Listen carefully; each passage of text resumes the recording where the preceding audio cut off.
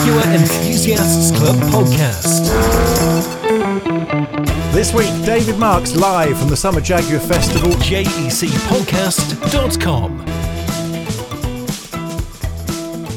Hello, welcome to another Jaguar Enthusiast Club podcast. Wayne Scott with you. Hiya, hope you're well. And we're continuing our little mini-series on this podcast with a look back at some of the highlights from the Summer Jaguar Festival. On this episode, we'll be replaying my interview with Jaguar Enthusiast Club Technical Advisor of many years, David Marks. And in particular, we're looking back at 35 years since the launch of the Jaguar XJ40 series of XJ6s. We're looking at why they are such a good buy at the moment, why they're a brilliant Jaguar, and why they're an appreciating modern classic for the future.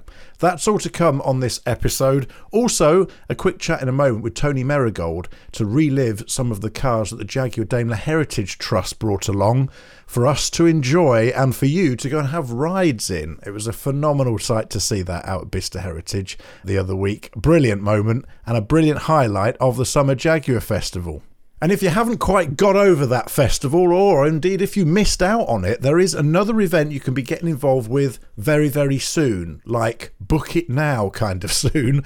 We're taking the JEC to Harewood Hill Climb. It is the longest hill climb track in the UK. It's up there in Yorkshire, just south of Harrogate, a beautiful part of the world. And it combines a car show with a kind of track day on the Harewood Hill Climb track there. So you can either come along with your Jaguar and give it a good old go and drive your cat as fast as you can up the Harewood Hill Climb, enjoy all of those historic corners, all of those technical sections, or if you're not into all of that, just come along, bring your picnic basket, come and watch everyone else hooliganing around down in the valley, and you can just enjoy being around Jaguar friends. It's available to book now. It's at jec.org.uk/events. You'll find it really easily on there. And it's a really good fun, cheap, simple day out for you and the family in the Jaguar. It's the JEC at Harewood and it takes place on Saturday, the 21st of August. So not long to go now. Also open for booking is the track day.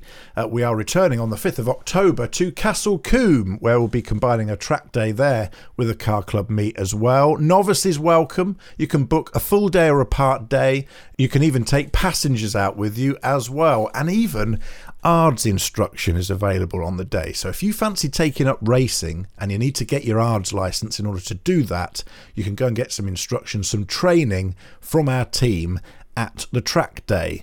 Again, jec.org.uk/events is where you need to go to get booked on that. These fill up very, very quickly. There are a limited number of places, obviously, because we need to get enough track time for everyone during the day. So don't miss out. Get on there quickly. Get your place secured, just like you need to do with the Salon Privé tickets as well. And you might remember we gave away the amazing Money Can't Buy prize to the winner of the Concours d'Elegance E-Type class at the Summer Jaguar Festival.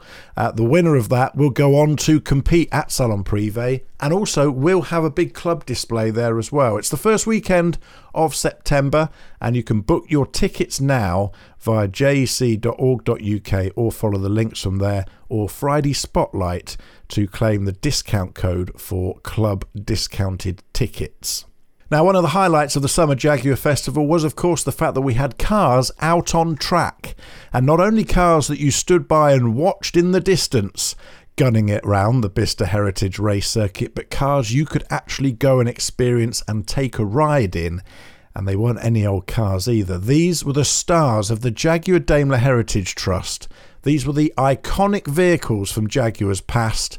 And the collections manager that looks after them all, Tony Marigold, was in the paddock, and I caught up with him. Hi Wayne, how are you? Talk us through some of the cars that we've got out on track there. Right, well we tried to get a bit of a mixture so there's something that meets everyone's palate. Obviously, first thing is it's 60 years of the launch of the E-Type. So we've got the first E-Type Roadster here, 77RW, which is the green one. So that'll be doing a few laps. Similarly, historically, we've got our own 1953 C-Type, which was bought by an Italian called Mario Tadini to do the Mille Miglia. He wasn't very successful in the Mille Miglia, but that was the start of its history. The other most famous car we've got here is the one that's literally just going onto track now. 120 fixed head coupe. We know it as the Montlhéry coupe. That was the one that was driven around the Montlhéry track in Paris at 100 miles an hour, 24 hours a day, for 7 days and 7 nights. With Sterling Moss at the wheel. Sterling Moss, Jack Fairman, and 2 others whose names momentarily escape me were in there as well. So yes. They were a great pairing in the day, weren't they? Sterling Moss, Jack Fairman did many Alpine rallies together in 120s, and that's an iconic moment in that model's history as well. Absolutely, and there's some great stories about that Montlhéry thing. Just driving them round and round in circles, and you're not touching the brakes, you're just flat out. Incredibly boring. So to liven up the boredom, the pit crew put out a card table on the track and sat there playing cards while Sterling Moss is driving past. And then when they got bored with that, they put a couple of cones out on the track, and every time Sterling Moss went through, they moved the cones in a bit. So each lap they got a little bit nearer and nearer until he was touching them as he went past. So that's the sort of stuff you do to stop getting bored at 100 miles an hour. It's the sort of thing Russ Swift does on his stunt driving thing, isn't it? Yeah, although Russ Swift tends to do that on 2 wheels. Our cars were all done on 4 wheels, I think, all the time, yes, yeah. And from a very nice piece of history looking way back to that circuit drive to something that's fairly modern, actually, with the ring taxi here as well. That's right. Jaguar have got a test site at the Nürburgring where they do generally do some real fast road testing. But also the Nürburgring's got its own sort of culture anyway, and I think actually BMW started it doing taxi rides, so Jaguar inevitably did the same. They started off in an XJR saloon, which we've got here, and it is liveried up as the ring taxi, and basically you paid, I think, €249, strapped yourself in a full race harness in a Recaro seat, and got driven around the track at lunatic speeds by a professional driver, 8 minutes 30 seconds. Not too shabby. Which, if anyone's done the Nürburgring, that is pretty quick. That is pretty quick. It has become a bit of a sort of badge of honour with car manufacturers now, hasn't it, to get the quickest time round the ring. Unfortunately, it does make cars quite solid on suspensions, which is one criticism of it. But it does, yeah. And interesting enough, they retired the ring taxi and it came to the museum, and they replaced it with what they called a race taxi, which is a souped-up F-type SVR. And amazingly enough, when they retired that came to the museum as well. So we've got a 4-seater ring taxi and a 2-seater ring taxi as well in our collection. Superb. And these cars out on track giving passenger rides today? Yes, they are. Sadly for the visitors here, but sensibly for us as a trust, our insurers wouldn't allow us to let Joe Public drive around the circuit. So we just restricted to passenger rides. And yeah, that's, as you can see, that's some of what's going on now. Obviously, they are parade laps, they're not racing laps, but at least it'll give everyone the experience of going out in one of these particular cars anyway. I'm sure you'll agree it was a fantastic spectacle to see all of those cars out on track during the Summer Jaguar Festival at Bicester. A really welcome addition to the event this year. Now, talking of tracks and racing, there's no Tom Robinson on this episode. He's having a week off to go and consume his champagne from his big win at Castle Combe just a few weeks ago. So he'll be back next week, but in the meantime, a specially extended Hall of Fame before David Marks next. Motorsport Heroes with Richard West's Hall of Fame. Well, on this week's Hall of Fame, we are recording this on the week leading up to the British Grand Prix 2021 at Silverstone, of course, where at last big crowds are allowed to return to Formula One, at least here in the UK. And so to mark that, we're inducting one of the most famous British Championship winners. It is, of course, Nigel Mansell. And Nigel comes from the shadow of the Malvern Hills, doesn't he, originally? He does indeed, yes. Nigel Ernest James Mansell, CBE. He was born on the 8th of August, 1953. You're quite right, Wayne. He hails from that part of the world, and he's a driver that throughout my Formula One career, throughout the 80s and the 90s, almost into the 2000s, I had a great deal of toing and froing with. And somebody who I must say I had great pleasure working with. Our Nige, as he became known by the British fans, quite a complex character, but what a guy and what a racing driver.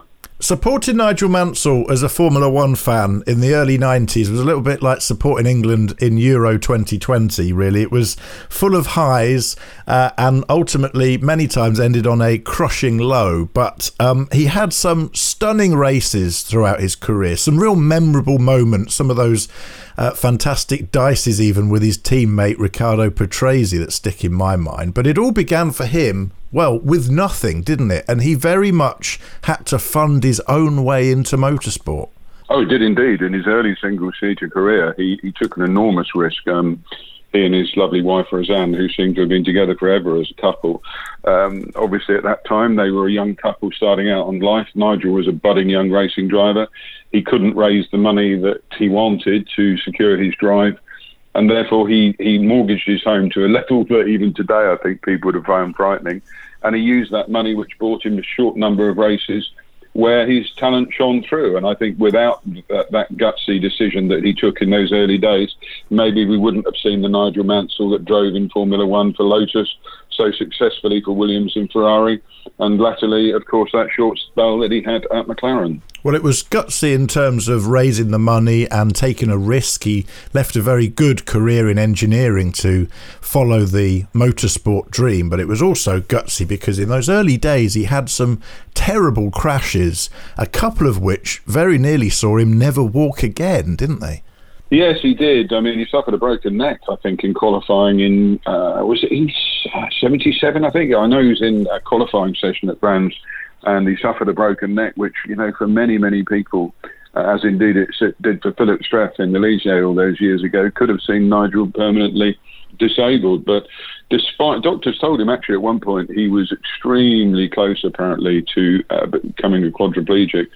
And that he would never even drive again, let alone walk again. So, yeah, he did. He discharged himself from hospital and returned to racing far too soon, really. But the one thing, you know, for our listeners that's really important, Nigel is a bull of a man in the nicest possible way. When he was a young man in racing and right the way through his Formula One career, immensely strong, very tough individual.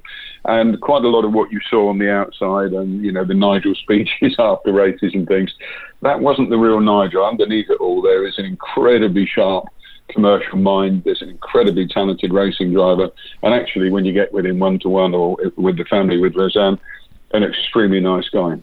Huge talent on track to back it all up as well. And one of my memories of Nigel Mansell was long after he'd retired from professional motorsport. It was actually, in fact, at Silverstone Classic when the JEC were displaying as normal on the infield there. And he took out one of the old late 70s Lotus 91s in the John Player colours, of course. And he circulated this Formula One car, aged as it was, and absolutely blew all of the lap records from racing that weekend. And even the commentators, I remember hearing, just couldn't quite believe the times and the numbers he was doing around that circuit, despite the fact it was supposed to be an old car on a historic race weekend.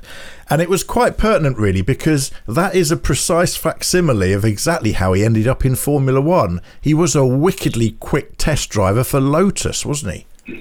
He was indeed, and in fact, you talked earlier about his early days from Formula 3. You know, not only did he have that accident that broke his neck, but he also got involved with Dave Price Racing, a name that will be familiar to many of our listeners. Dave Price, an incredibly experienced race team guy. But following, you know, he won at Silverstone, I think it was, but then he had a monstrous accident with Andrea de Cesaris, which again hospitalised him with a broken vertebrae. But the speed with which he came back from those accidents, and also the speed on track that you refer to, clearly was noticed then by Lotus. Colin Chapman in those days, you know, a great talent spotter like the late Ken Tyrrell. And despite all the painkillers that Nigel was on, you know, he put in an amazing performance. And of course, there he was, you know, driving alongside some of the great names like Mario Andretti, as well as Argentinian Carlos Reutemann, who was going off to Williams. Driving the Lotus 79, the seat eventually, I think, went to the late Elio De Angelis. But you're right in what you say. Mansell elected to become a test driver for that team. And he did some remarkable things in developing those brilliant cars that Lotus are so rightly proud of. Well, it was that relationship he developed with Colin Chapman that really propelled him into Formula One. And it also, of course, made him a very wealthy man, because it was Colin Chapman who persuaded him away from other forms of motorsport. And you can imagine a young and hungry Mansell at this point wanting to do everything that was offered to him, including the 24 Hours of Le Mans, and wanting to just about dip his toe in the water, I guess, of every form of motorsport there was. But Colin Chapman offered him a deal that would change his life. He made him a millionaire. He put him in a Formula One seat. And that's really where it all began for Nigel Mansell, wasn't it? Yeah, it was. I mean, I first met Nigel in 1984, in Dallas. Although I was, the rookie at Williams on the sponsorship side, and I was about to go off and join McLaren. My first day at Williams was very short. And I remember walking down and seeing Nigel there in the blistering heat of Dallas in midsummer. And there's some famous clips on YouTube of the end of that race where many of the drivers, we touched on it when we talked about Carlos Reutemann recently, suffered heat exhaustion, and Nigel actually had to try and get out and push his car across the line. And he collapsed and banged his head quite badly, even though his helmet was on, and was laid on the track. And again, it just showed you how tough he was. And when he was in that Lotus, and when he was there with Chapman and the rest of the team, he put in some amazing performances. And, you can't look at Nigel's career without realising how much it was started off by the belief that Colin Chapman had in him. Well, of course, that relationship, as so often happened in Formula One during that period, it soured in the end, and shortly after that Dallas Grand Prix, he was in Portugal, had a falling out with the man in charge, the team principal in charge of Lotus at the time, who was very uncomplimentary about Mansell's drive on that race, and that was kind of the end of it, really. And then in steps the following year, Frank Williams, who signs him up to drive alongside the legendary Keke Rosberg. Did indeed. What a pairing those two were as well. Rosberg again, for many, many years, held the fastest qualifying lap at Silverstone on the old circuit. And they were tough guys to be racing side by side. I mean, they really, really were very, very strong, because obviously, in the 84 year, Senna was going, to join Lotus. And the whole thing went through this stratospheric change of some really strong drivers. But Nigel found a natural home at Williams. Frank and Patrick always loved the racers. You look at Carlos Reutemann, you look at Alan Jones, you look at guys of that ilk who are really quite tough characters in Keke. And it was the perfect place for him to go. And he started to shine, very, very quickly. It was at this point as well, or shortly after, that the Red 5 arrives on the nose cone of his car. What's the story behind that?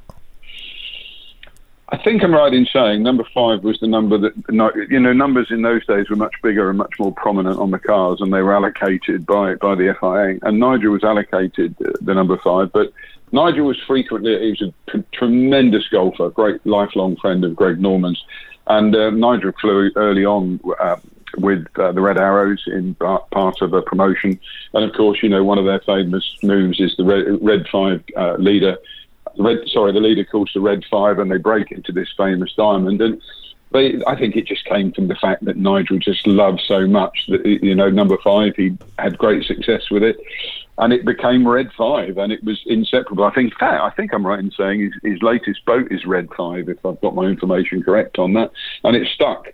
And everybody, as you say, the Mansell mania that developed throughout the 80s, and then again when he came back in the 90s, Red 5 was just always on everybody's T-shirts.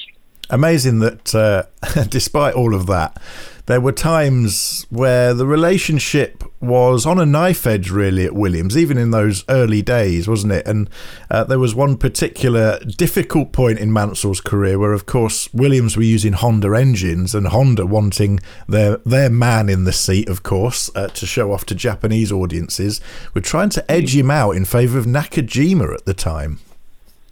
They were indeed. There was a lot of pressure in the 1980s, because Honda at that time, had the most superb engine, and they did push very, very hard. You're quite right, and there was some nudging, and I think there was talk about vastly increased amounts of money and things. And of course, money, as I've said before, is the raw material of motorsport, and it was a close run thing. But thankfully, Nigel continued to do what he did and did the most fantastic job. Well, eventually the Honda engine would give way, of course, to the McLaren engine, the Judd V8 Oh, and you can hear it now. Those cars were absolutely, I think, in my opinion, some of the best sounding Formula One cars in the history of the sport.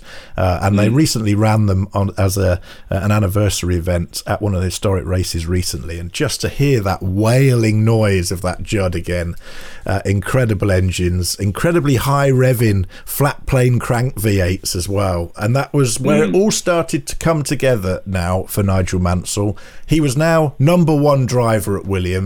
Everyone was behind him. Murray Walker would talk about him non-stop during every single race when he was commentating, and things were all starting to pave the way for a potential world championship here. Yeah, absolutely. And I think the team were also incredibly behind Nigel, because so many of the mechanics and the guys and the engineers had all come from, many of us humble backgrounds, and worked their way up throughout the sport. And Nigel had a great way of galvanising those people around him. And it was just at the right place at the right time. The British public adored him, as did indeed the Italians when he went to Ferrari. That's later in his career. But it was just a perfect time. And really, Nigel then started to turn in the results.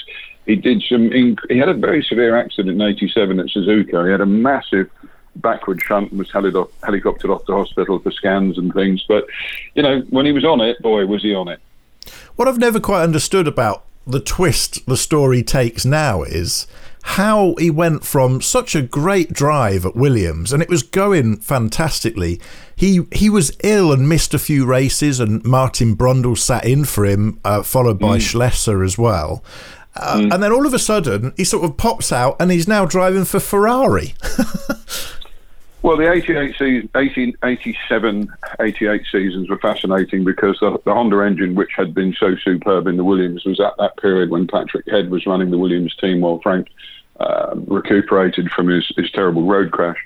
And Ron Dennis had convinced Honda that they should supply that superb engine to the McLaren team for 88, with the combination, of course, of Senna and Prost that won 15 out of 16 races that year. But the Judd itself, I think, although, as you say, beautiful sounding engine, everything was right about it. The only time it actually ever really shone was when Jean-Louis Schlesser punted Ayrton off at Monza and we failed to win all 16 races in one season. But Nigel actually got chicken pox, you're right. He was advised to drive in the Hungarian Grand Prix, which was a very bad mistake because, it made him feel worse. You're right. Then Martin Brundle came in and then Schlesser came in at that famous race where Senna, got taken out at Monza. And I think Nigel was then looking at it and thinking to himself, so what's next? Where's the engine supplier deal? Il Leone, the Lion, the Italian fans, used to applaud him even in a Williams, let alone before he got into a Ferrari. And Maranello at that time wanted a superstar, a guy who took the car by the scruff of the neck and shook it. And that was Nigel Mansell. And there he was, in a Ferrari for the following year. Well, you said when you started this induction of Nigel Mansell into the Hall of Fame that he was a very shrewd businessman as well as a very good driver.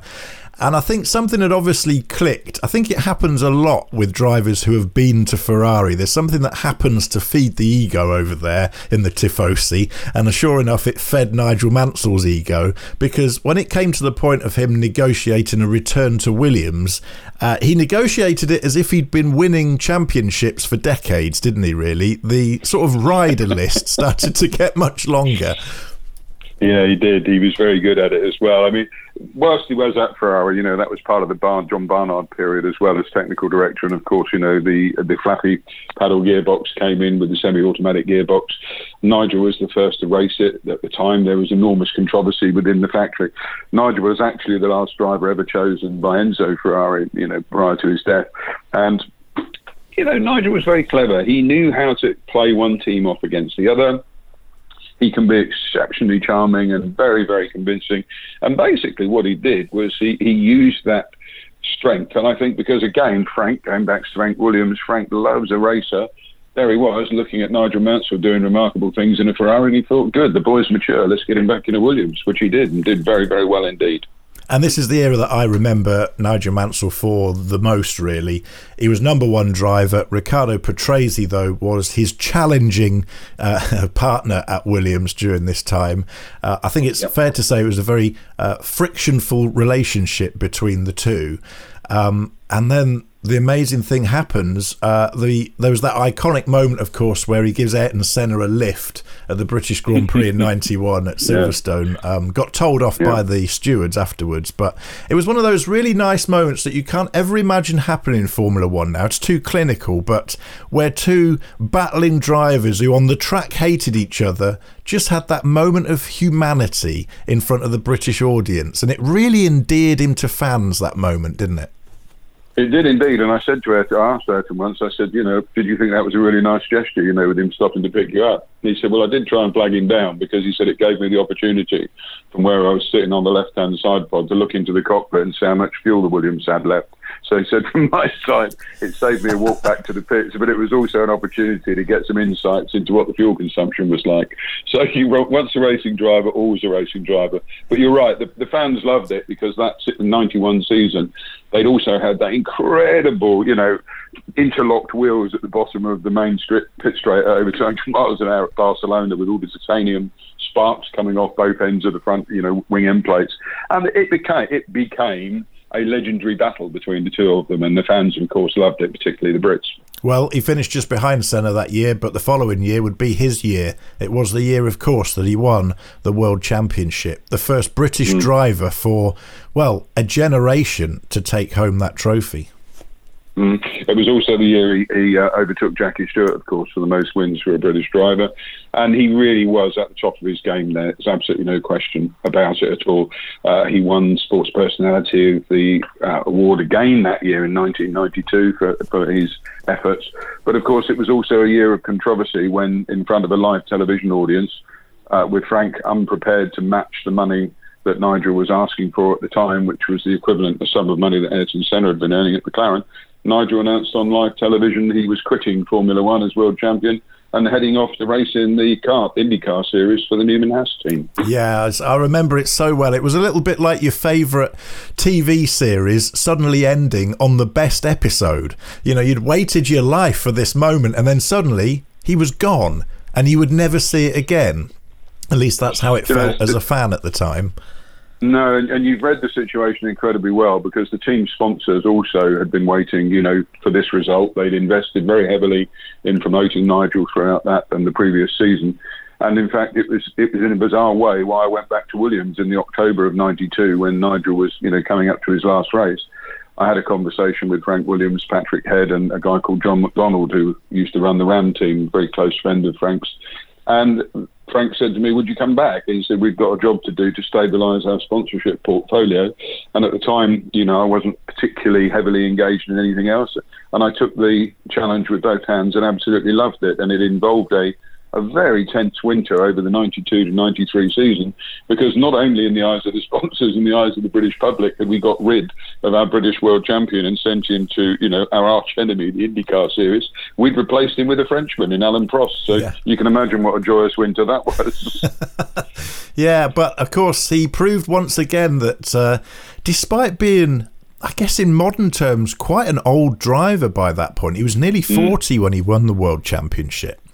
And I think that probably gives you some of the bargaining power, because I guess to a driver, it would have been in his mind at that point that in a way he was on borrowed time, in a sense. He went, of course, over to IndyCar and blew them all away once again, didn't he? Indeed. And in fact, when he was over there, as you say, blew him away indeed. He won the season's opening round at Surfers Paradise, but he was the first rookie to take pole position and win his first race. He started to really rack up the successes there. But he did have a big crash at Phoenix International Parkway, and again he injured his back, and you think, how much more of this can he take? But he led and almost won the Indy 500, the legendary Indy 500. And, of course, he went on to be crowned the IndyCar champion that year. I think, am I right in saying he was the only driver to hold the Formula One and the kart championship actually physically at the same time, because of the way the two championships fell together? But there he was, and he was looking very strong in America. He had a big following. Texaco put enormous money into him.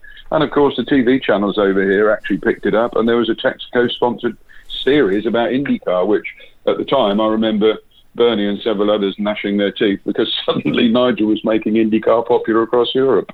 Well, he'd made it popular across Europe. He'd also made motorsport itself popular. It felt to the nation at the time that for the last 10 years or so, there had been a British driver worth supporting for the championship win. And this had the happy side effect, of course, that a lot of new drivers were inspired into taking up motorsport. And then suddenly you started to see a lot of British drivers coming through. A young David Coulthard arrived on the scene, and the son of a very famous previous champion, another British champion in many motorsport disciplines, a former winner of Le Mans as well, Graham Hill's son, Damon. And the British public had kind of taken their focus off Nigel Mansell by the time he returned back to Formula One and was starting to watch these young hopefuls for the future, but return he did. Yeah, we had a very successful Williams. When I say the Royal We, at that time I was still with Williams. We had a very successful 1993 with Proston Hill, although we did get stamped on very heavily at Donington in the wet by Senna, which is a very famous race that people will remember.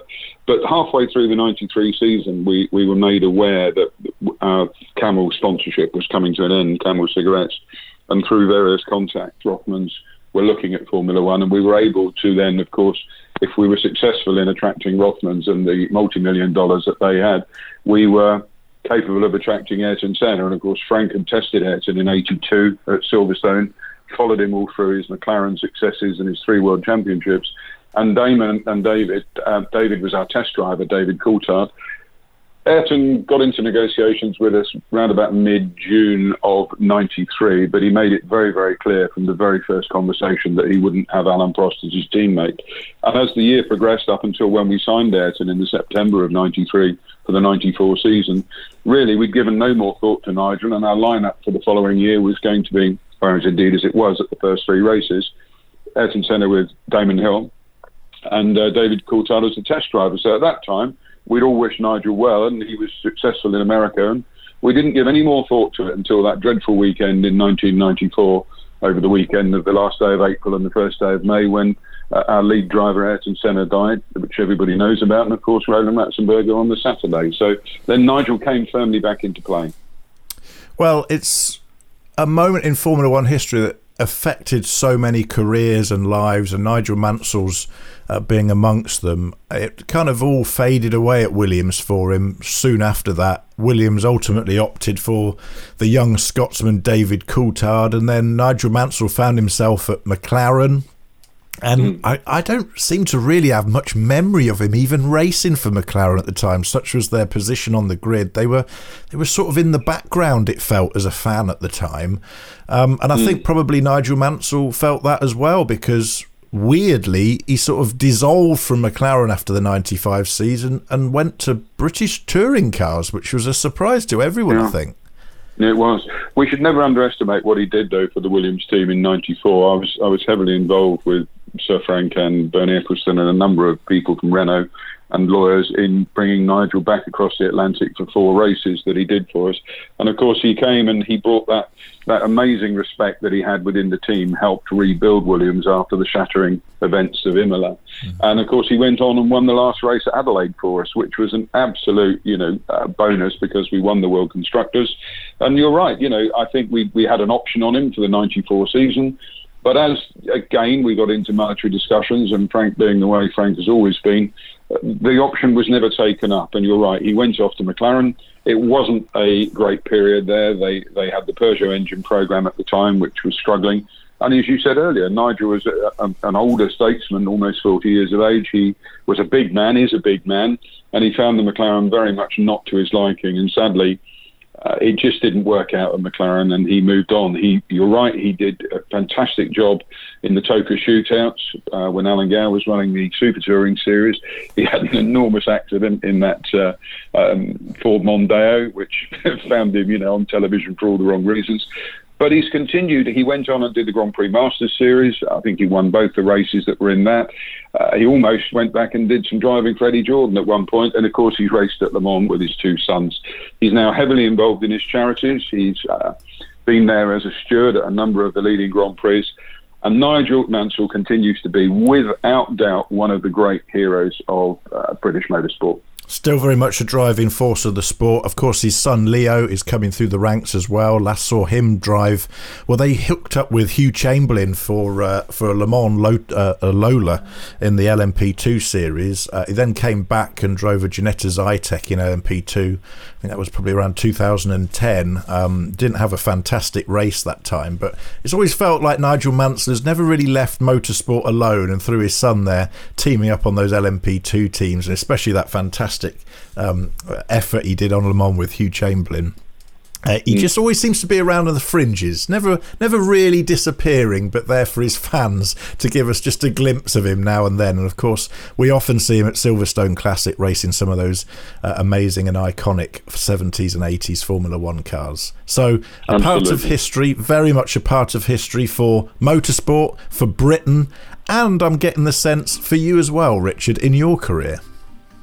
Absolutely. Somebody I feel very, very privileged to have worked alongside. A lot of time spent with him during those difficult negotiations of 94, but to bring him back and see him do what he did for Williams, the team, the British public, was amazing. And I think the most incredible thing was he ended up ending his career almost with another big accident at Le Mans. And during his recovery, he decided to take up the hobby of learning magic. And in fact, I don't know how many people know this, but Nigel is an incredible magician. And he's actually become a member of the Magic Circle and now performs magic tricks for audiences around the world. Amazing. Incredible. Lives on the Isle of Man now as well. Enjoys his golf and sells Mitsubishis out of a dealership as well, weirdly. But a very good inductee into our Hall of Fame here on the Jaguar Enthusiast Club podcast on the week of the British Grand Prix at Silverstone 2021.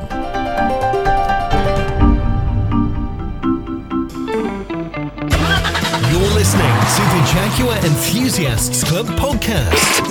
To find out what events you can get along to or to discover local club meets in your region, visit jec.org.uk. So keep yourself comfortable, take a seat, because joining me now, give him a big hand, is the JEC Technical Advisor, David Marks. Hello there, thank you. Well, you've been locked away in your workshop for about 18 months, unable to get out. It's nice to be out amongst the cars again, isn't it? It is. It's very nice and quite unusual almost, a bit of a unique experience, but it is great, and it's been a fantastic event, there's no doubt at all. Absolutely, no doubt. Absolutely. I've got to ask you firstly about how you got here. I know there was a special cavalcade of XJ40s down the motorway to get here, so explain the three cars that you've brought. Right, well, amongst all the other anniversaries this year, it's 35 years since the XJ40 was launched, a particular passion of mine. And I'm very fortunate that I own three somewhat unusual ones, the D38 BRW, the only known original press car that's still surviving, the estate XJ40 that's resurfaced after many years of lying in hibernation, which I acquired and got ready to go on the road just in time for lockdown last year. So it's properly good fun driving that one around now. And a V12 6-litre XJ40 as well. And wow. It was a good sight seeing all three of those coming down in convoy this morning, and good fun as well. One of the cars that you have brought to shows and events before, and I'm a huge fan of, is what I call Jaguar's first proper shooting brake, which is the XJ40 Estate. A very special car, but representative, I think, of what the XJ40 could have been had they developed it yet further. It must be a real privilege to have that in the collection as well. Well, yes, you've got to remember that car was coach built as a private enterprise, unlike Jaguar's own design exercise. But, you know, we go back to Sir John Egan's very interesting talk this morning. I think it's fair to say that Jaguar probably had very much more things on their mind. They're looking at trying to develop or introduce a shooting brake or an estate car, call it what you will, at a time when perhaps they felt the market wasn't really there for it with what they were aiming at. But the Humberston estate, the green one that I have, which is one of three that were made, it's a very interesting exercise, and certainly there were discussions with Jaguar about that car when it was done. I've had that from a couple of people that was at Hatfields Jaguar, where it was kept and stored for the owner, John Williams, at the time. Interesting to hear Sir John Egan talking earlier about the fact that when he was designing that car with his team, he got Sir William Lyons in to hear his opinion of the car, and it is often touted as the last Jaguar that Sir William Lyons had a hand in. That gives it real credibility, doesn't it? It does completely. I mean, it's unfortunately the XJ40 is a very underrated car. And I think much as the XJS was considered slightly sideways as it had to succeed the E-Type, so the same with the XJ40 with the angular lines. So the XJ40 with the angular lines going on from the Series 3. And again, it did have that input from both people like Sir William Lyons and Norman Dewis as well, although he retired before the car was actually launched in the end. And the comments Sir John made this morning that he considered canning the project as it was because of the changes in the development procedures of a motor car. And you could say that it was Sir William Lyons who ensured that car came into fruition, without a doubt. They are a moment in time, really, aren't they, where Jaguar really had a design change. And I suppose when you look back at the sort of Series 3 XJ6 with its sort of curvy lines, the DNA from right the way back to the 420Gs and the Mark 10s is clear. It was a real change then to put square headlights in, for example. But underneath, it is still very much a Jaguar, isn't it? And it still has that occasion about it when you drive one. It's absolutely a Jaguar. The way in which it was designed with the suspension, the steering, and the whole body structure under the auspice of Jim Randall to give a ride quality and a poise and handling on the road that is frankly superior to the XJ Series 1, 2, and 3. And the rear suspension carried on all the way through to 2006 in the back of the XK8. So it's a very long-lived suspension system in that car. And as far as the interior goes, with the improvements in air conditioning, which made a stunning change for one that worked and could work reliably, and the seating in an XJ40 is perhaps some of the most comfortable that you will come across in a motor car, not just a Jaguar, but in anything at all. They really are quite incredible as a package, without a doubt. It amazes me that if you talk to some cynical motoring journalists now about the Jaguar XJ40, they'll say, oh, they rust, oh, they always break down, oh, they were part of Jaguar's history that we'd rather forget. I mean, it's utter rubbish, really, isn't it, frankly, because if you look back at the period road tests on those cars, they were shining. If you look back at some of Quentin Wilson did a fantastic review of one when they were some years on into the mid-90s of what it was like to buy a second-hand one, and they were doing, even in the 90s, Starship mileage without any problems. It is one of those examples of the British motor industry getting a good kicking for no real reason, isn't it? They're actually fantastic, reliable cars to drive. They are. Mechanically, they were intergalactic. You could do 5, 6, 700,000 miles, no problem. And there are still some cars running around now as daily drivers of that order of mileage as well. The bodies actually lasted remarkably well. We were seeing 3-year-old Series 3 XJs with substantial corrosion back in the early 90s. But it really took until the late 90s before the XJ40 started to corrode badly. But it was a perfect storm then that the cars were corroding, the values were falling, we had that crash at the time as well, and it all signed, it was its nadir for the car at that moment in time, unfortunately. But you get a good one, and it's very hard to criticise indeed. And, you know, you can look at it with rose-tinted spectacles if you want to, but even the electronics, which are universally panned or condemned as being unreliable, it was a classic case again that the development that came through at engineering level, the ability to repair these things was never actually fully taught to those in the workshops. And that was not just a Jaguar problem or even a British motor industry problem, but the motor industry worldwide is littered with cars that have failed because the mechanics and the electrical staff were not trained how to fix those cars, be it Citroën or Ford or Ferrari or whatever it was. They were the problems with those things. But being a car of the 80s and the mid-90s, the electronics these days are simple enough, and they can be repaired quite easily.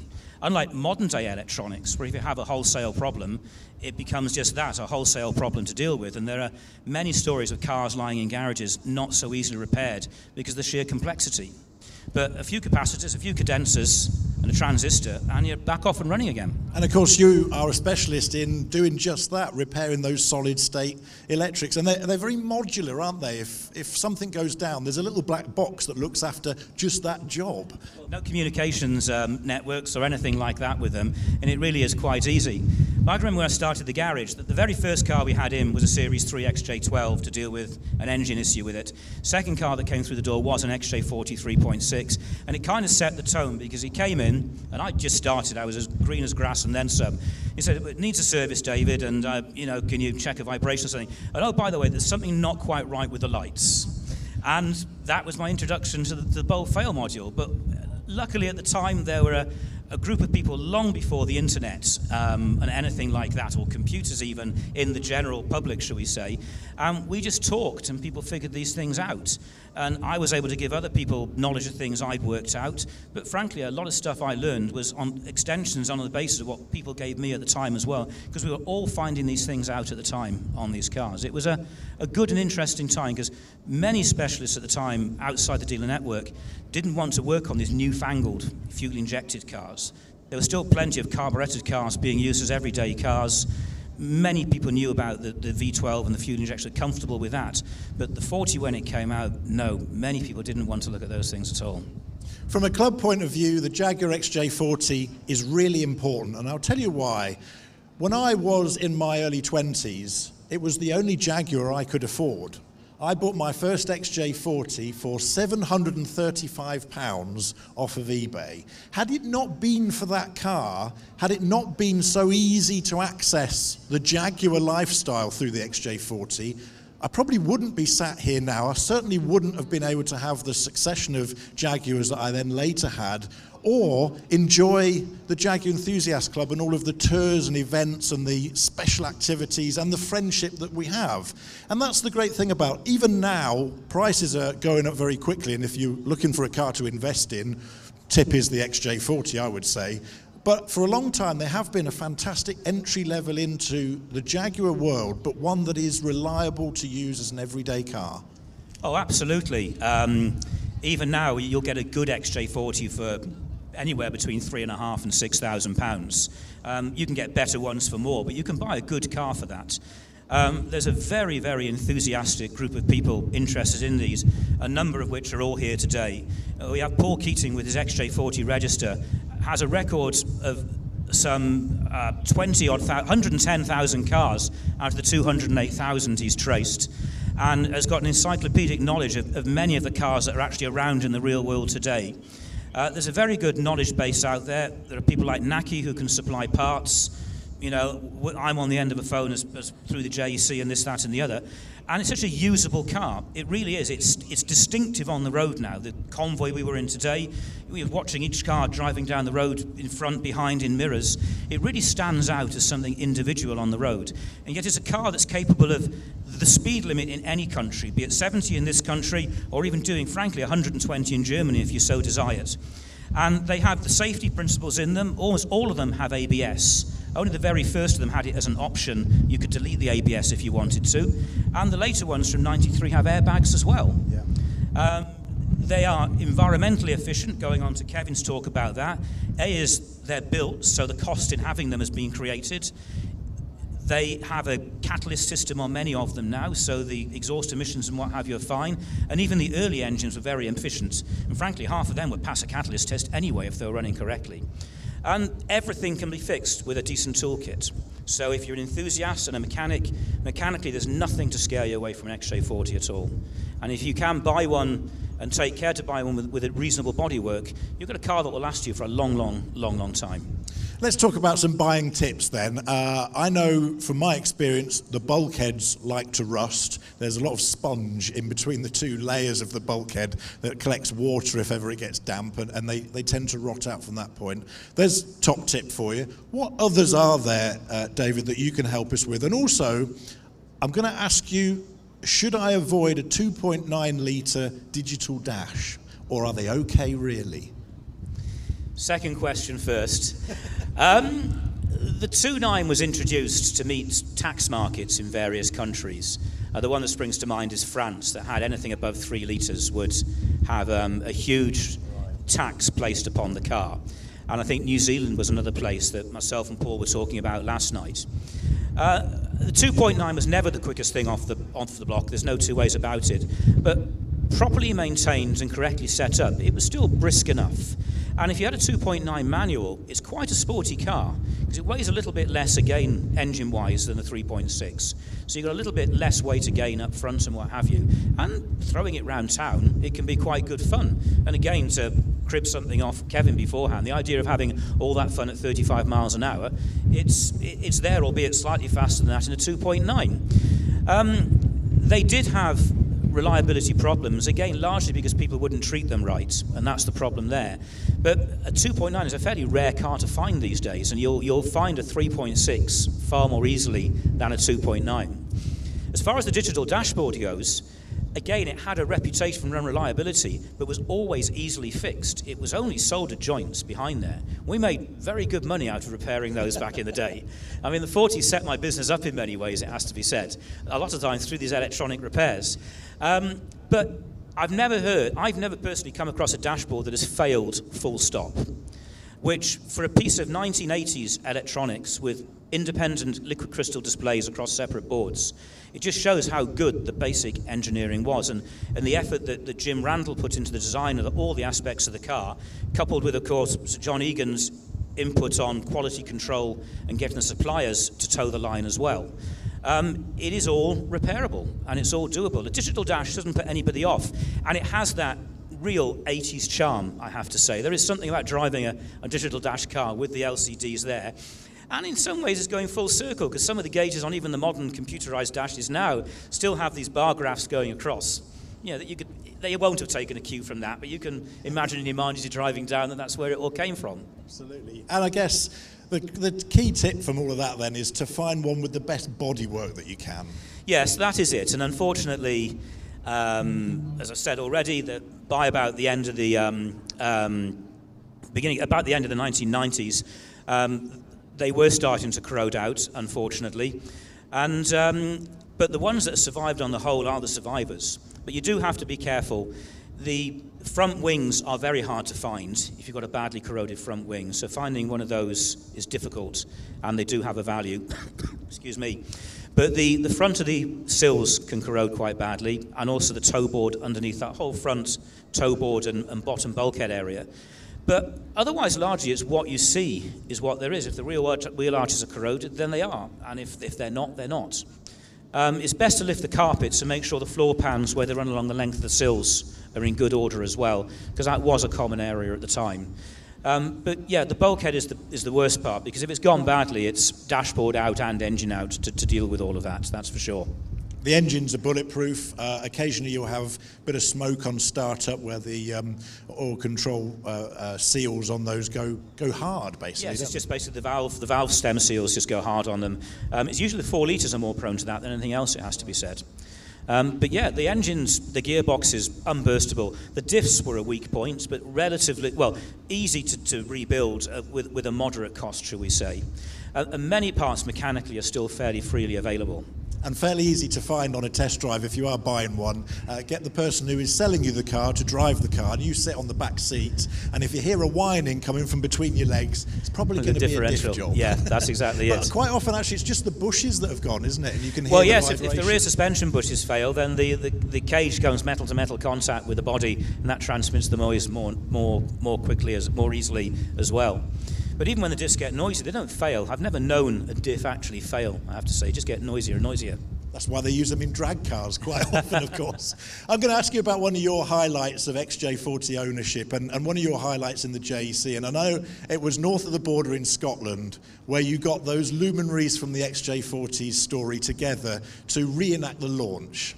I mean, I was merely an attendee at that. Again, it was the likes of Paul Keating and John Ratcliffe and Naki, etc., that organised that. But back in 2016, we celebrated 30 years of the XJ40. And we held that celebration at Dunkeld House Hotel, where the original launch took place back in 1986. And amongst very many people were there were numerous members of Jaguar, who at the time were responsible for the development of the car and the launch of the car. And there was Peter Taylor there, part of the engineering background to it. And of course we had Jim Randall, regrettably passed away now, unfortunately, no longer with us, and Howard, who was the engineering director of Jaguar and responsible for that car, and Howard Hunt, who was responsible for looking after all the press fleet as far as his job. And we had a traditional cavalcade of cars around, and I was asked if I would chauffeur Jim Randall around in that car, to which I obviously said yes. Somewhat nerve-wracking experience, it has to be said. And he was not the most outward-going of persons, and in that sort of situation, neither am I. And as Sue, my girlfriend, who was sat in the back at that stage, will testify, there was several minutes of silence, shall we say, before we plucked up the courage to speak to each other. But one of the very first things that he said, much less than 7 minutes away, we'd barely got moving in the car, and it was a sentiment that Howard Hunt echoed previously when he drove the car with me before breakfast that morning. And Jim Randall picked up on it literally within 100 yards of how good and how refined the whole car was as a drive, noise, vibration, harmonics, poise, bump absorption on the road, because the Dunkeld driveway was speed bumps and bumps and everything else like this. And it probably 25 years since either he or Howard had driven an XJ40 up until that point, and completely forgotten about it and how they were. And he was quite scathing of his XF that he had at the time in compared to that, and said to me and a number of others, because he drove a couple of other cars as well, that really the whole trend in modern motoring for the harder suspensions and narrower tyres means you lose this quality of ride which the XJ40 has. Absolutely, it's modern tyres, it's short tyre walls, it's all of the other things that have come into car design now that has changed them. So definitely a late 80s, early 90s Jaguar. If you want to feel the true Jaguar experience, is one of the best cars to buy. 35 years ago, the XJ40 was launched, still a very important car within the Jaguar Enthusiast Club today. Great to have one of our technical gurus here on the stage with me as well here at the Summer Jaguar Festival. And if you're a JEC member and you've got any problems with your car, this is the man to talk to. He's here for you. You can access him by contacting through the magazine Jaguar Enthusiast, which of course lands with you every month, and David will answer all of your questions. One of the many perks of being a JEC member. Get access to you, David. But it's been great to have you here on the stage. Oh, thank you, Wayne, for that as well. It's been great. Thank you. Brilliant stuff. Technical guru David Marks, give him a big hand. That's all for this episode of the Jaguar Enthusiast Club podcast. Don't forget to keep in touch with us here on the JEC podcast via www.jecpodcast.com. And you can get in touch with us very easily by using the voice recorder on there to leave us a message, or you can use the contact form if you prefer to write your messages. Don't forget, you can also join the Jaguar Enthusiast Club online by clicking the Join Today button on the top right-hand corner of the podcast page to enjoy all the benefits, plus the fantastic glossy 130-page monthly magazine that's all included in your membership of the worldwide Jaguar family that is the JEC. This is the Jaguar Enthusiasts Club podcast. Subscribe for new episodes at jecpodcast.com.